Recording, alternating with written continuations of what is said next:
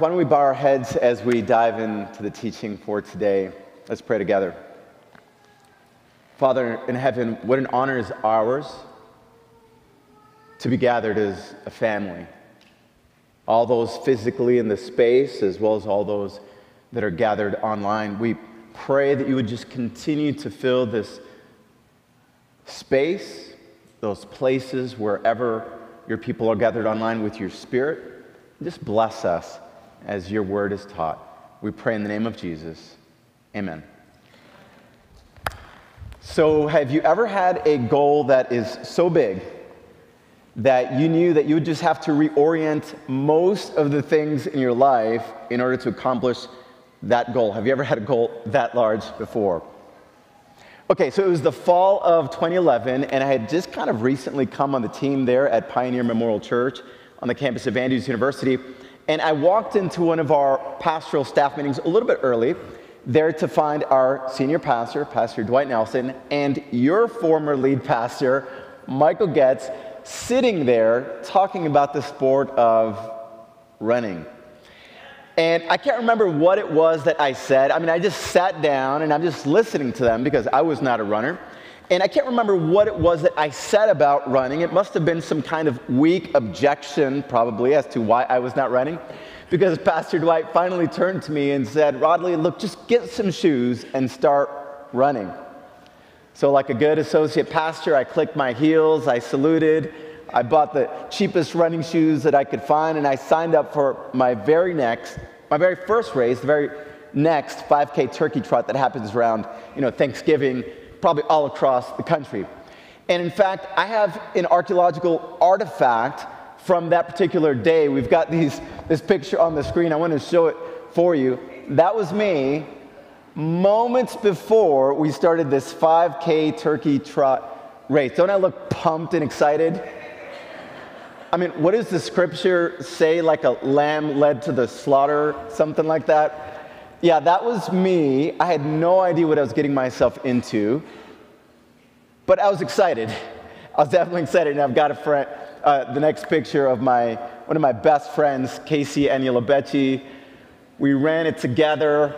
We were hyped, and that's what we did. So I completed this 5K turkey trot race, my first race ever. And so after I finished that race, I knew that I was just ready for the next level. What would the next level be for me? A 10K race, perhaps? That would have been a good suggestion. A half marathon, too pedestrian for me. Nope. I signed up for the one and only Chicago Marathon. Straight from just being a baby runner and doing a 5K race, that's it. But look, one thing that my wife knows about me and my close friends know about me is that once I get into something, I kind of verge on obsessing about stuff. And so I began reading every book that I could find about running. I began watching videos about running. I began literally taking videos of myself running. And for any runners in here, by the way, all right, I know Dan, Turk, okay, some other ones are hardcore runners, there you go. So I began analyzing the gait of my gait as I'm running to make sure I'm landing forefoot, midfoot. I got one of these little clickers so you can run at 180 steps per minute. The running world is very deep and very intense and a lot of stuff. I was going in all the way, all right? I was training for the Chicago Marathon. I wanted to go all the way. So here I am, I'm doing this training regimen, and on the weekends, of course, you do a long run, and it's now about 6 weeks till the Chicago Marathon, all right? 6 weeks to go, I'm excited. I do a 15-mile training run, and then I remember the next day I felt a little touch of pain in my right foot. So, But if you're a runner, you're just kind of like, okay, no big deal. You feel little aches and things every once in a while. You ice it down. So I said, okay, I'm going to do what I always do. Not that big of a deal. I wasn't particularly concerned. I ice it down. I do an ice bath. But then the next day, the pain gets a little bit worse. Okay, that sounds a little weird. No big deal. I'm sure everything will be fine. So I just, keep icing it down. And now I take a few days to rest from running, and then the day after that, it got a little bit worse. And that's when I suspected that maybe it was worse than I thought. So I go to my family doctor. He says, I don't know what's going on in your foot. You need to see a specialist. Fast forward a few weeks, I'm there in the office of the specialist. He had done, I think, a CAT scan or something. And I'm looking at this screen, and he puts forth this indecipherable diagnosis. And I said, look, doctor, just make it plain for me, please. Here's the bottom line. I mean, can I run this race or not? Here's what he said. He said, well, Rodlie, I mean, you could run the race and possibly be okay, but more likely than not, if you try to do this marathon, you could very likely end up fracturing your foot. Because it was kind of like this hairline, almost, or the stage right before a hairline fracture right there that was happening in my foot, apparently. So that was it. I had to pull out of the race. I couldn't risk it. I was stopped from running the race before I could even start. Let me ask you a question. Have you ever been stopped from running a metaphorical race before you've even got the opportunity to start? You know, maybe I'm talking to one of our students here this morning, and you've been pumped about being here at Campion Academy for all of your 4 years, or maybe you transferred in as a sophomore and you're saying, sweet, I'm going to be able to be here for 3 years, but all of a sudden you're hearing rumblings from your families. They've hit a financial roadblock, and they're saying all of a sudden, I don't know if you're going to be able to graduate from there. You're maybe being stopped from completing the race that you've been wanting to go on, or maybe you're a professional and maybe you got a job offer that you were very excited about in a different city. Maybe it was here in the same city, and right before you were going to start, you get the bad news. Budget cuts have hit. They're rescinding the offer. You're stopped from running the race you wanted to run before you could even start. You know, did you know that in the Bible, God uses the metaphor of running as a metaphor to describe God's ultimate will for our lives? It's true. I want you to check out this verse in 2 Timothy. Notice what the Bible says. The Bible says, I have fought the good fight, I have finished the race, I have kept the faith. Finally, there's laid up for me the crown of righteousness, which the Lord, the righteous judge, will give to me on that day, and not to me only, but also to all who have loved his appearing. In other words, running the race of life and crossing into the heavenly Canaan is God's ultimate will for our lives. That's good news, yes or no? Yeah, that's definitely good news, but let me share with you some bad news that the devil also has a plan and purpose for your life. Hope you're not hearing that for the first time, but it's true. I mean, what does the scripture say in John chapter 10, where the devil, the thief, does not come except to steal, to kill, and to destroy? That's literally the devil's purpose and plan for your life. He wants to do everything in his power to stop you from crossing into the heavenly Canaan. By the way, in case you're just joining us here today, we're actually continuing. We're in part 2 of a sermon series called What God Can Do Through Ordinary You. We actually started it last week, where we're looking at these snapshots of the life of Moses. And today we're looking at the subtle strategy of the enemy to stop you. And in order to do that, we're going to investigate this case study. We're going to look at the strategy that the devil used to stop the Israelites from crossing over into the earthly Canaan. But before we do that, I want to share with you just a little bit of context. We're going to zoom out to 40,000 feet. Here's some theological context for the main story that we're going to look at in just a few moments. The truth is that the devil was scared. There's Genesis chapter 12, the call of Abram. God had called out Abram and said, I am choosing you, and out of you, a nation will come, will be born, and the purpose for that nation will be to be missionaries to the entire planet. Are you with me? So this is the promise that God made to Abram. Fast forward several hundred years now to Exodus chapter 19. God has fulfilled his promise, because there in front of Mount Sinai is this group of recently freed slaves. They're standing before the mountain of God, and God is offering them this opportunity to be his people, to be his nation. And of course, God mentions the terms of the agreement, the covenant. He says, look, I want you guys to be a kingdom of priests and a holy nation. That was the terms of the agreement. Here's what I want of you guys, and you remember their response. They said, okay, yes, sir. All that the Lord has said, we will do. So they're signing on to the agreement. They're signing on to the covenant. They said, yes, we want to be a holy nation unto you, to be a kingdom of priests and a holy nation. And so here now is this other stage. The devil is seeing the promise being accomplished, and he is absolutely terrified.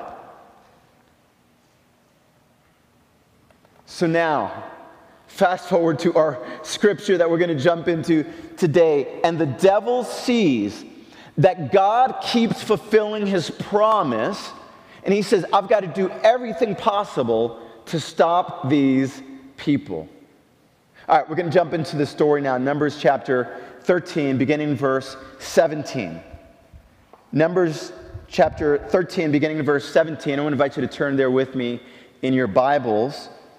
And the Bible says, then Moses sent them to spy out the land of Canaan, and said to them, go up this way into the south and go up to the mountains, see what the land is like, whether the people who dwell in it are strong or weak, few or many, whether the land they dwell in is good or bad, whether the cities they inhabit are like camps or strongholds, whether the land is rich or poor, whether there are forests there or not, and be of good courage and bring some fruit of the land. So here he sends off these 12 elders of Israel, these 12 scouts unto the land. They crisscross the land in this 500-mile trek. They're examining, they're preparing a full report, and finally, at the end of 40 days, they come back bearing some fruit based on what he had been told, and they have this report. Notice what he says, verse 27. Then they told him, Numbers chapter 13, verse 27, we went to the land where you sent us. It truly flows with milk and honey, and this is its fruit. I imagine the pause for dramatic effect. The crowd goes wild. I imagine them, everybody in the congregation, they're high-fiving, they're jumping in the air and chest-butting in celebration. I mean, they're just absolutely ecstatic because they're seeing the size of this Canaanite fruit. And they're saying, man, if the grapes are this large, can you imagine how amazing life is going to be there? Boy, truly it is the land flowing with milk and honey. So they're bringing back, so far so good, this really amazing report. But then the report continues. Verse 28. Nevertheless, the people who dwell in the land are strong. The cities are fortified and very large. Moreover, we saw the descendants of Anak there. Dun, dun, dun. The Amalekites dwell in the land of the south. The Hittites, the Jebusites, the Amorites dwell in the mountains, and the Canaanites dwell by the sea and along the banks of the Jordan. Did you catch it? Did you catch what the subtle strategy of the enemy is? We've got it here on the screen. The subtle strategy of the enemy, the most powerful weapon in his arsenal, when he absolutely positively has got to stop you, he uses discouragement. Have you ever noticed that in your life?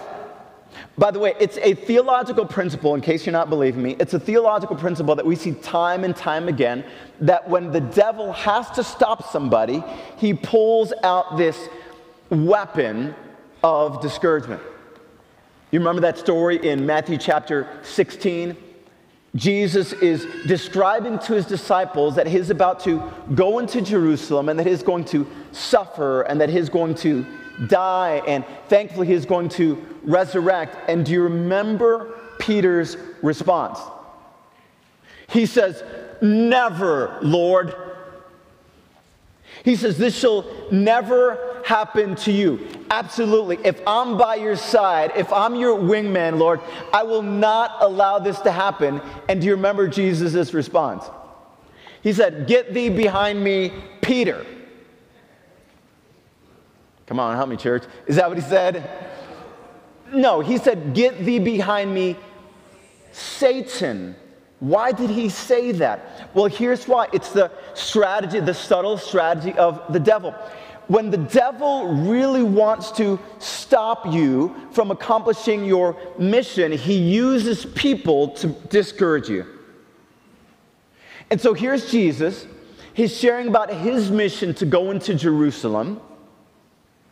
The devil says, "Nah, I've got to do everything in my power, so I'm going to influence Peter such that he is going to discourage Jesus." That's why Jesus responded in that way. He said, "Get thee behind me, Satan." Because he knew who was actually behind that discouragement. In fact, I want to delve a little bit deeper into the strategy, and I want to share with you that there's actually two different kinds of discouragers that the devil sends into your life. This is the first one, and we'll hold the screen there, please. The first one is this. When the devil really wants to discourage you, he sends people who focus on the same facts that you have, but they focus on the negative potential. We'll leave that on the screen, please. So there's people who focus on the same facts, but they obsess over the negative potential. So again, notice these three realities in their report. You tell me if they were being truthful so far, yes or no. All right? You got to help me. All right, they said that the people are strong and powerful, that they're warlike. Was this true, yes or no? This was true. It's a true report. Okay, what about this? They said that the cities are fortified and very large. Was that true, yes or no? It's true. Okay, how about this one? They said, by the way, the descendants of Anak are there. By the way, Goliath was a descendant of Anak, according to the scripture. Was this true, yes or no? So there are people that look at the same facts that you have. So this was a factual report, but what do? They focus on the negative potential. None of what they said was actually a lie. But I want you to notice the very different response of somebody that's filled with faith. I want you to notice the very different response of Caleb. We know that they gave a factual report because Caleb did not actually try to rebut any of the facts. Notice what he said. Numbers chapter 13, verse 30. The Bible says, "Then Caleb silenced the people," because they're starting to complain. They're starting to moan. They're already getting discouraged. And he says, "Y'all hush up. I've got a word for you from the Lord." Then Caleb silenced the people before Moses and said, "We should go up and take possession of the land, for we can certainly do it." In other words, for Joshua, for Caleb, the greater the challenge, the greater the opportunity for God to manifest his power. He did not dispute, he did not rebut the facts one iota. He says, yes, everything that they said is true, and that is why we should go up right now to take up the land. Yes, it's filled with giants. Yes, it seems impossible, and that's why we ought to be a people of faith. Let us march in by faith. Let's take it right now. Why? Because they knew that the greater the challenge, the greater the opportunity for God to manifest His power and His presence. Oh, but when the devil really wants to stop you, when he really wants to prevent the people of God from accomplishing their mission, he lets forth these stealth weapons, the most subtle weapons in his arsenal. He sends people who focus on the same facts as you, but they focus on the negative potential. They're people who just always negative. And here's what I want to tell you today, friends, that whenever God is getting ready to do something big in your life, God is going to send discouragers to you. He's going to send haters into your life. Whenever God is getting ready to do something big for the people of God, God sends discouragers, God sends haters, because He knows that if you figure out and intersect with the purpose and the plans for which you are created, He knows that His kingdom will fall. He knows that if the people of God intersect with the purpose for which they were called, and they begin stepping into their calling, stepping into their anointing, He knows that if they receive that and walk boldly in faith, His kingdom will certainly fall. He says, no. I'm going down with the ship, but I cannot allow this to happen. I've got to send discouragers their way. So the devil will send people into your life to discourage you, to stop you from accomplishing your mission. He'll whisper into your ear, there's no way you can do that. He'll whisper into your ear, you don't have enough money to accomplish that dream that God has put in your heart. Don't you know that you're just not smart enough to do what you really want to do? You're just a student. What do you know? You're just a woman. What can you do? You're just a man. Whenever the devil really wants to stop you, I promise you, and I'm sure you've noticed this in your life, he will send haters into your life. He will send discouragers into your life to stop you from accomplishing your mission. You know, I have a confession to make. I'm not particularly proud of this, but it is what it is. I am what they would call one of the kind of OG Facebook people, right? I mean, I was one of the first people to sign up for Facebook. In fact, this is for the people that go way back with me. I joined Facebook when you had to have a .edu email address. Does anybody even remember that? Anybody at all? Okay, I saw one or two hands go up. Okay, all right. So back in the day, it was only for college students. You had to have a college address .edu. That's when I joined. Yes, I'm weird. Now, I don't know if you've noticed people like this in your life. Look, as a pastor, I try to be as patient as I can with people, right? I think it's in my job description or something, and, oh, you're a pastor, you know. All right. So I remember there's one guy in particular, though, on Facebook, a Facebook friend, and I would post the most seemingly neutral thing, and he would somehow find some negative thing in it. And somehow he would critique it.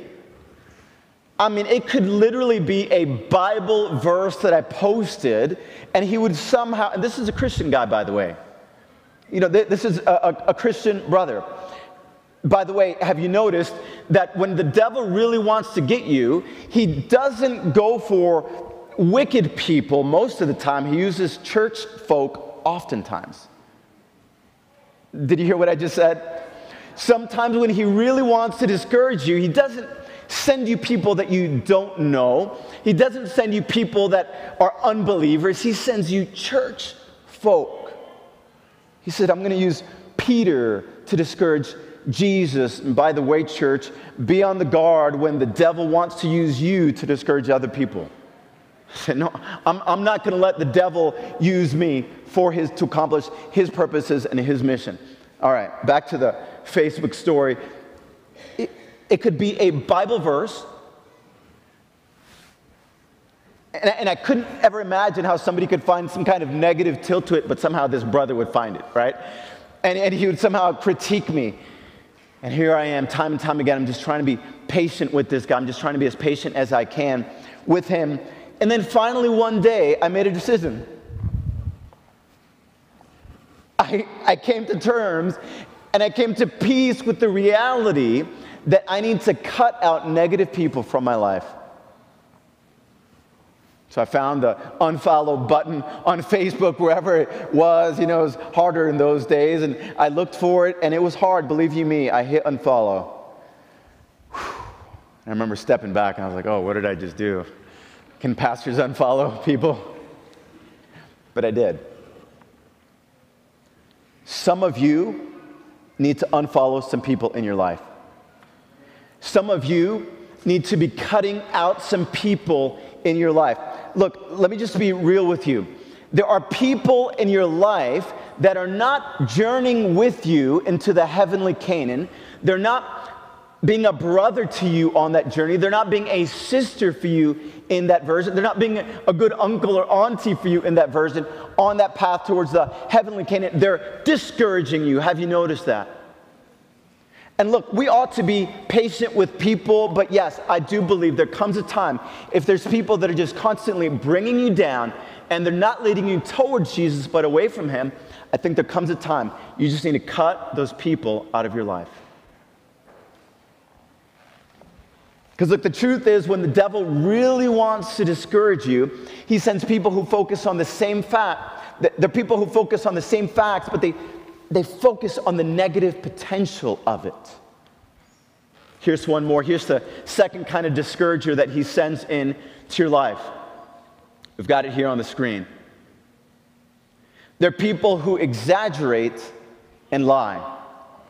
People who exaggerate and lie. Back to the story, Numbers chapter 13, verse 32, the Bible says, and they spread among the Israelites a bad report about the land they had explored. They said, the land we explored devours those living in it.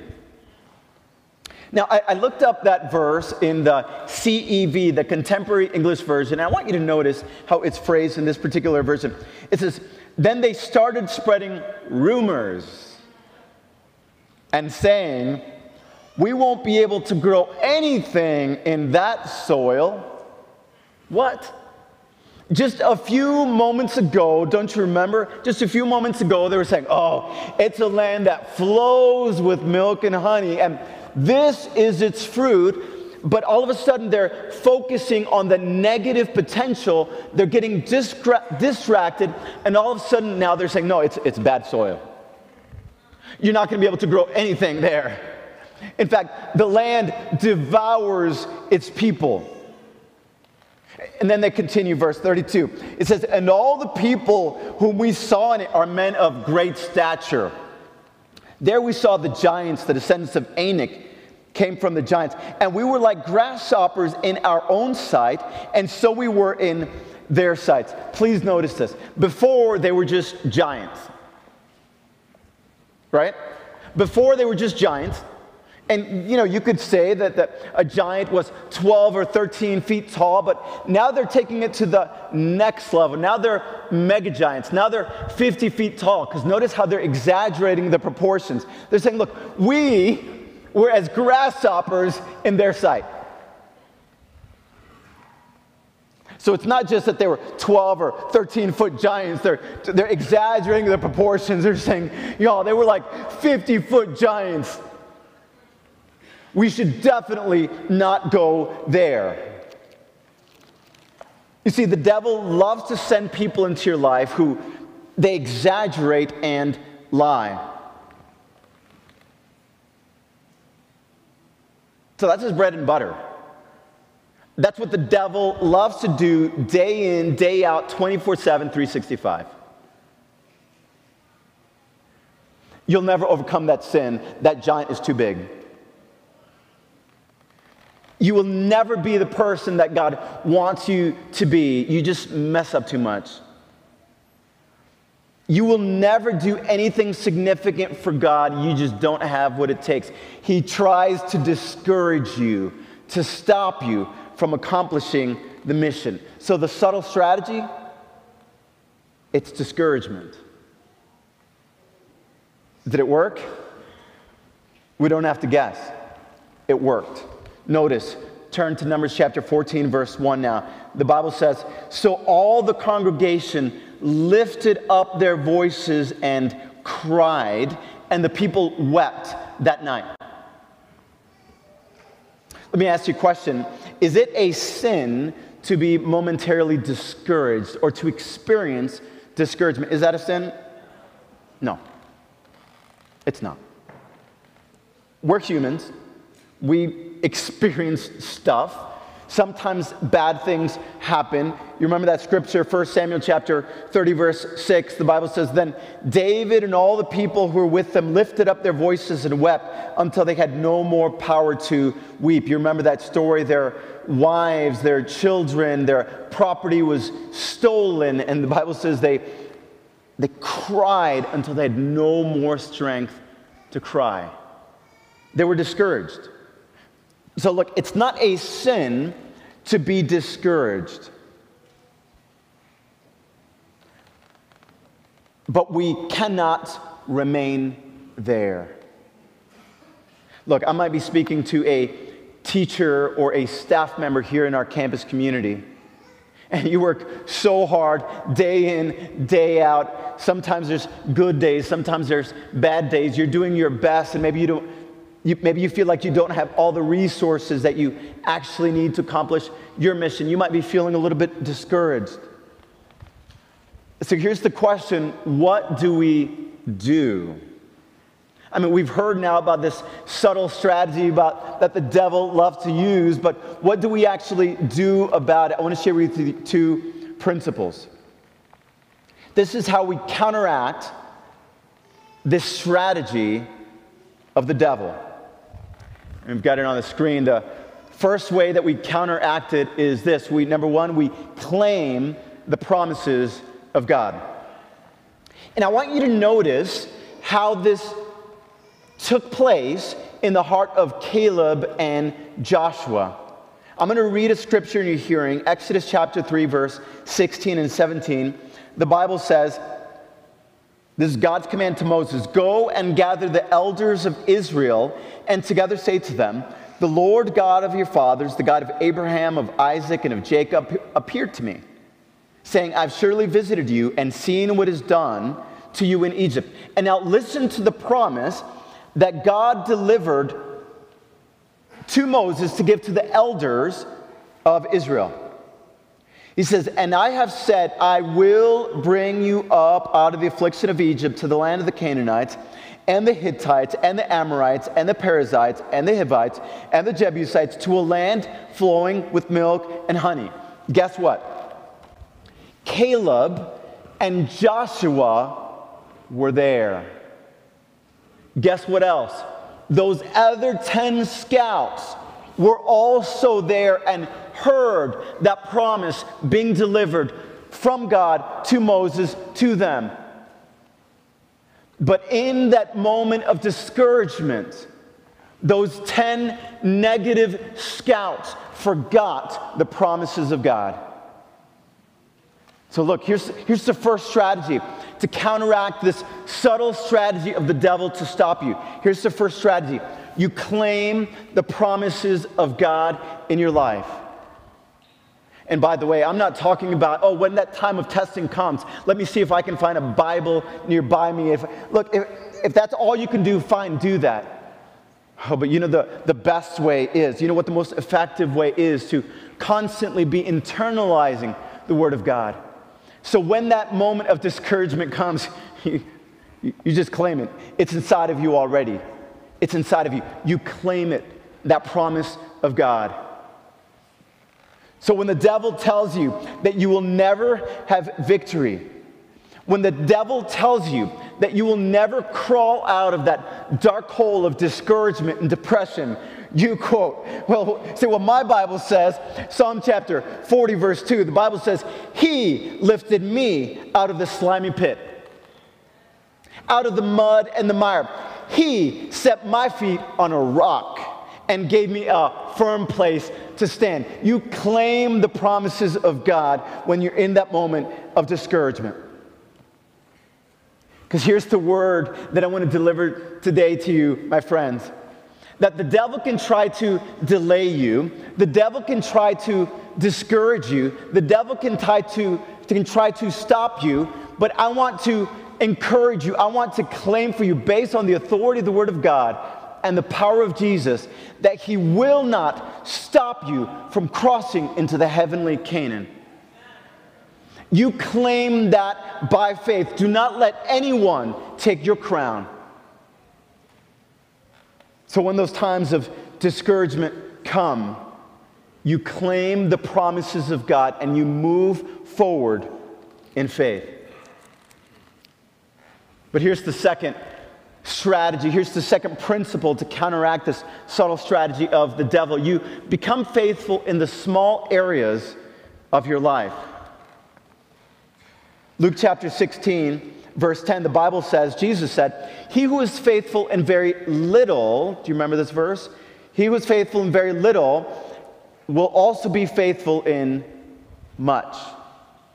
In other words, he's giving this metaphor of a steward, and this is just how things work in the economy of God, that God will send us little opportunities for us to be obedient. He will send us little opportunities so that we can learn to follow Him by faith. By the way, when He called His disciples, what did He tell them? He said, follow me, and I will make you fishers of men. He didn't start with saying, I'm going to give a workshop on how to be fishers of men. He said, your number one, your primary responsibility is just to follow me. You just learn to walk with me, and you just learn to obey me.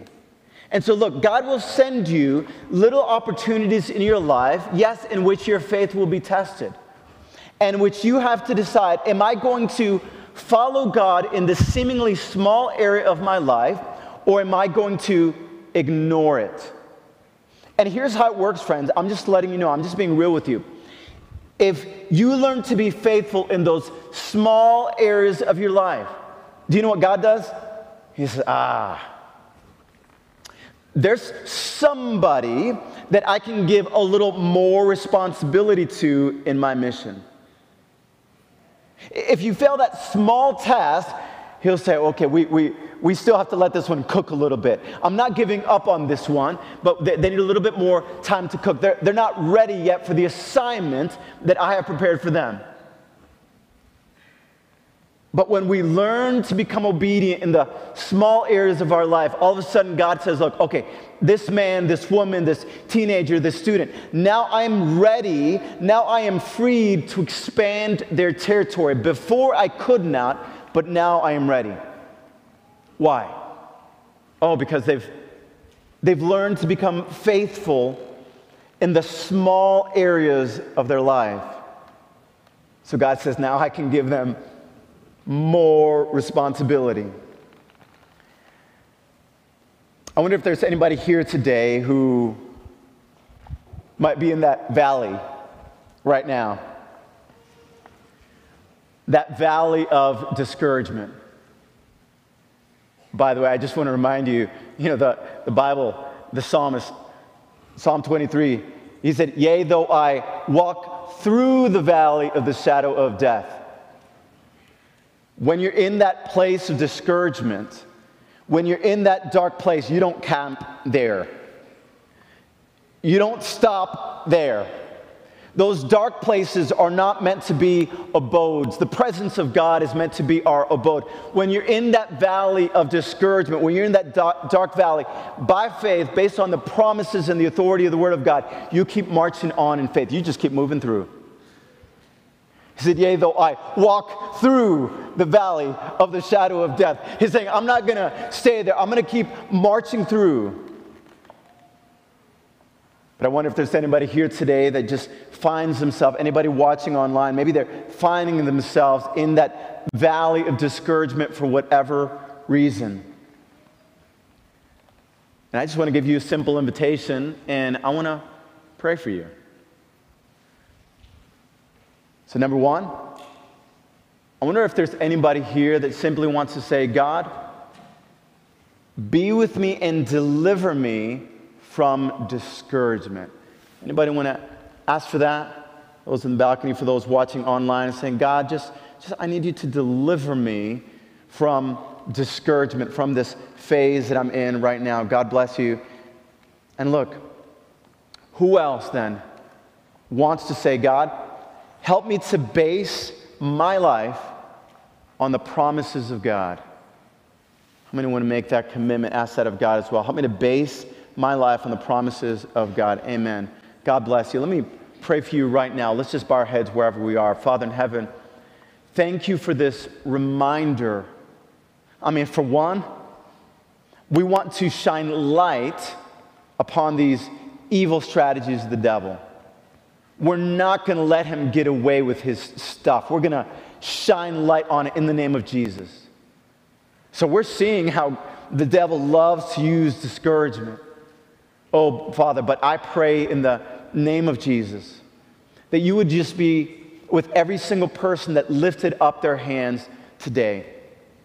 With every single person that said, God, deliver me, block me, keep them away from me. These discouragers that the devil is trying to send into my life. And for those that just might be deep in that space right now, Father, I pray that you would grant them power in the name of Jesus, that you would rebuke the devil from them, and that you would lift those dark clouds from them in the name of Jesus. Finally, Father, for those that said, I want to live my life based on the promises of God, oh Father, I pray that that would be for every single one of us as well. That we would fill our hearts with your promises, and that we would live by faith and not by sight, even though there's giants all around us. So we believe that promise, that you've prepared a table for me in the presence of my enemies. We believe that promise that though the journey seems dark, you are with us no matter where we go. So right now we simply praise you for being a good God. Right now we praise you and we give you all the honor and the glory, and we thank you for hearing and answering these prayers. In the name of Jesus, amen.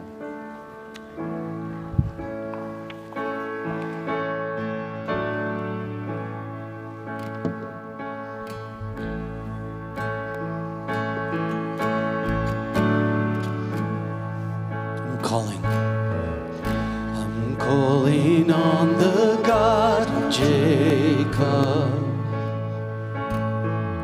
whose love endures through generations.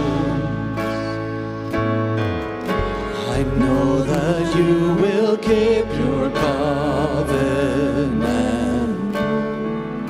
I'm calling on the God of Moses, the one who opened up the ocean. I need you now to do the same thing for me.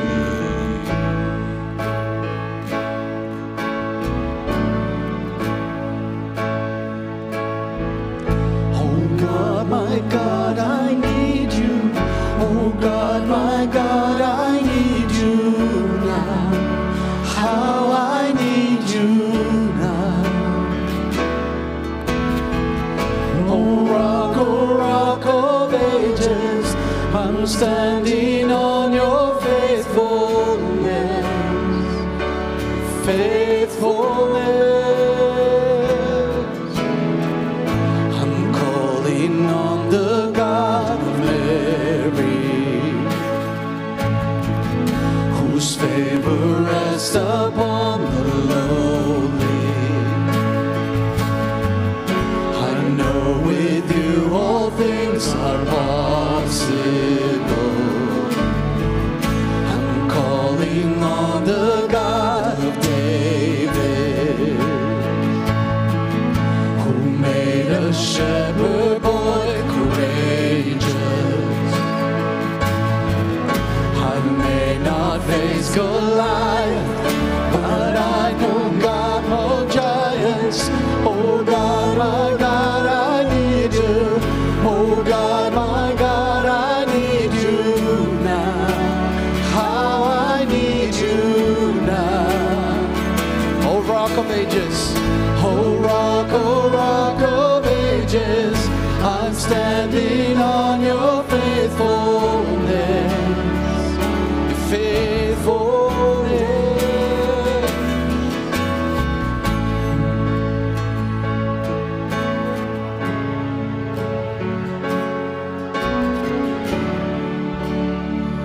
Would you join us standing, family? Here we go.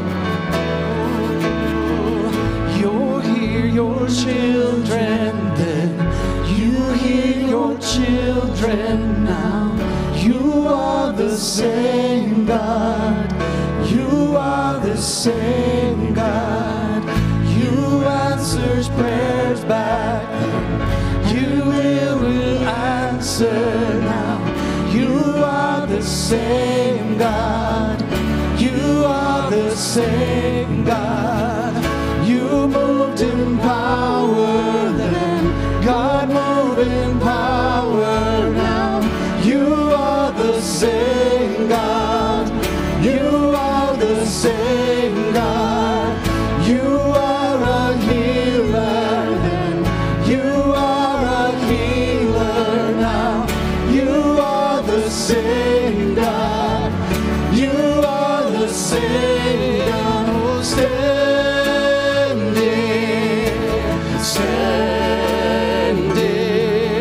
We're standing on the promises of God, my Savior. Standing.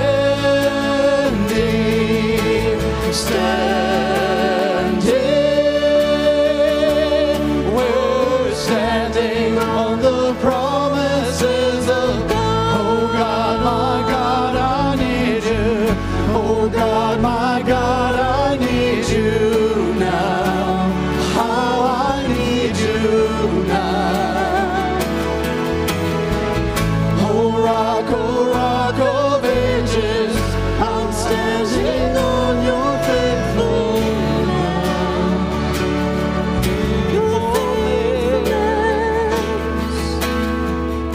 I'm calling on the Holy Spirit,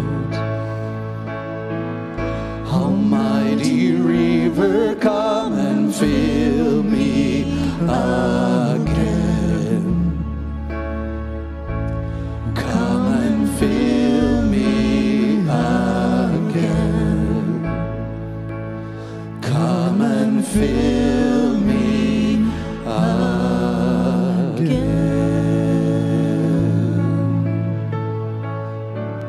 Let's pray together. Let's bow our heads. And now may the Lord bless you and keep you. The Lord make his face shine upon you and be gracious unto you. The Lord lift up his countenance upon you and give you peace, now and forevermore. Let all the church say.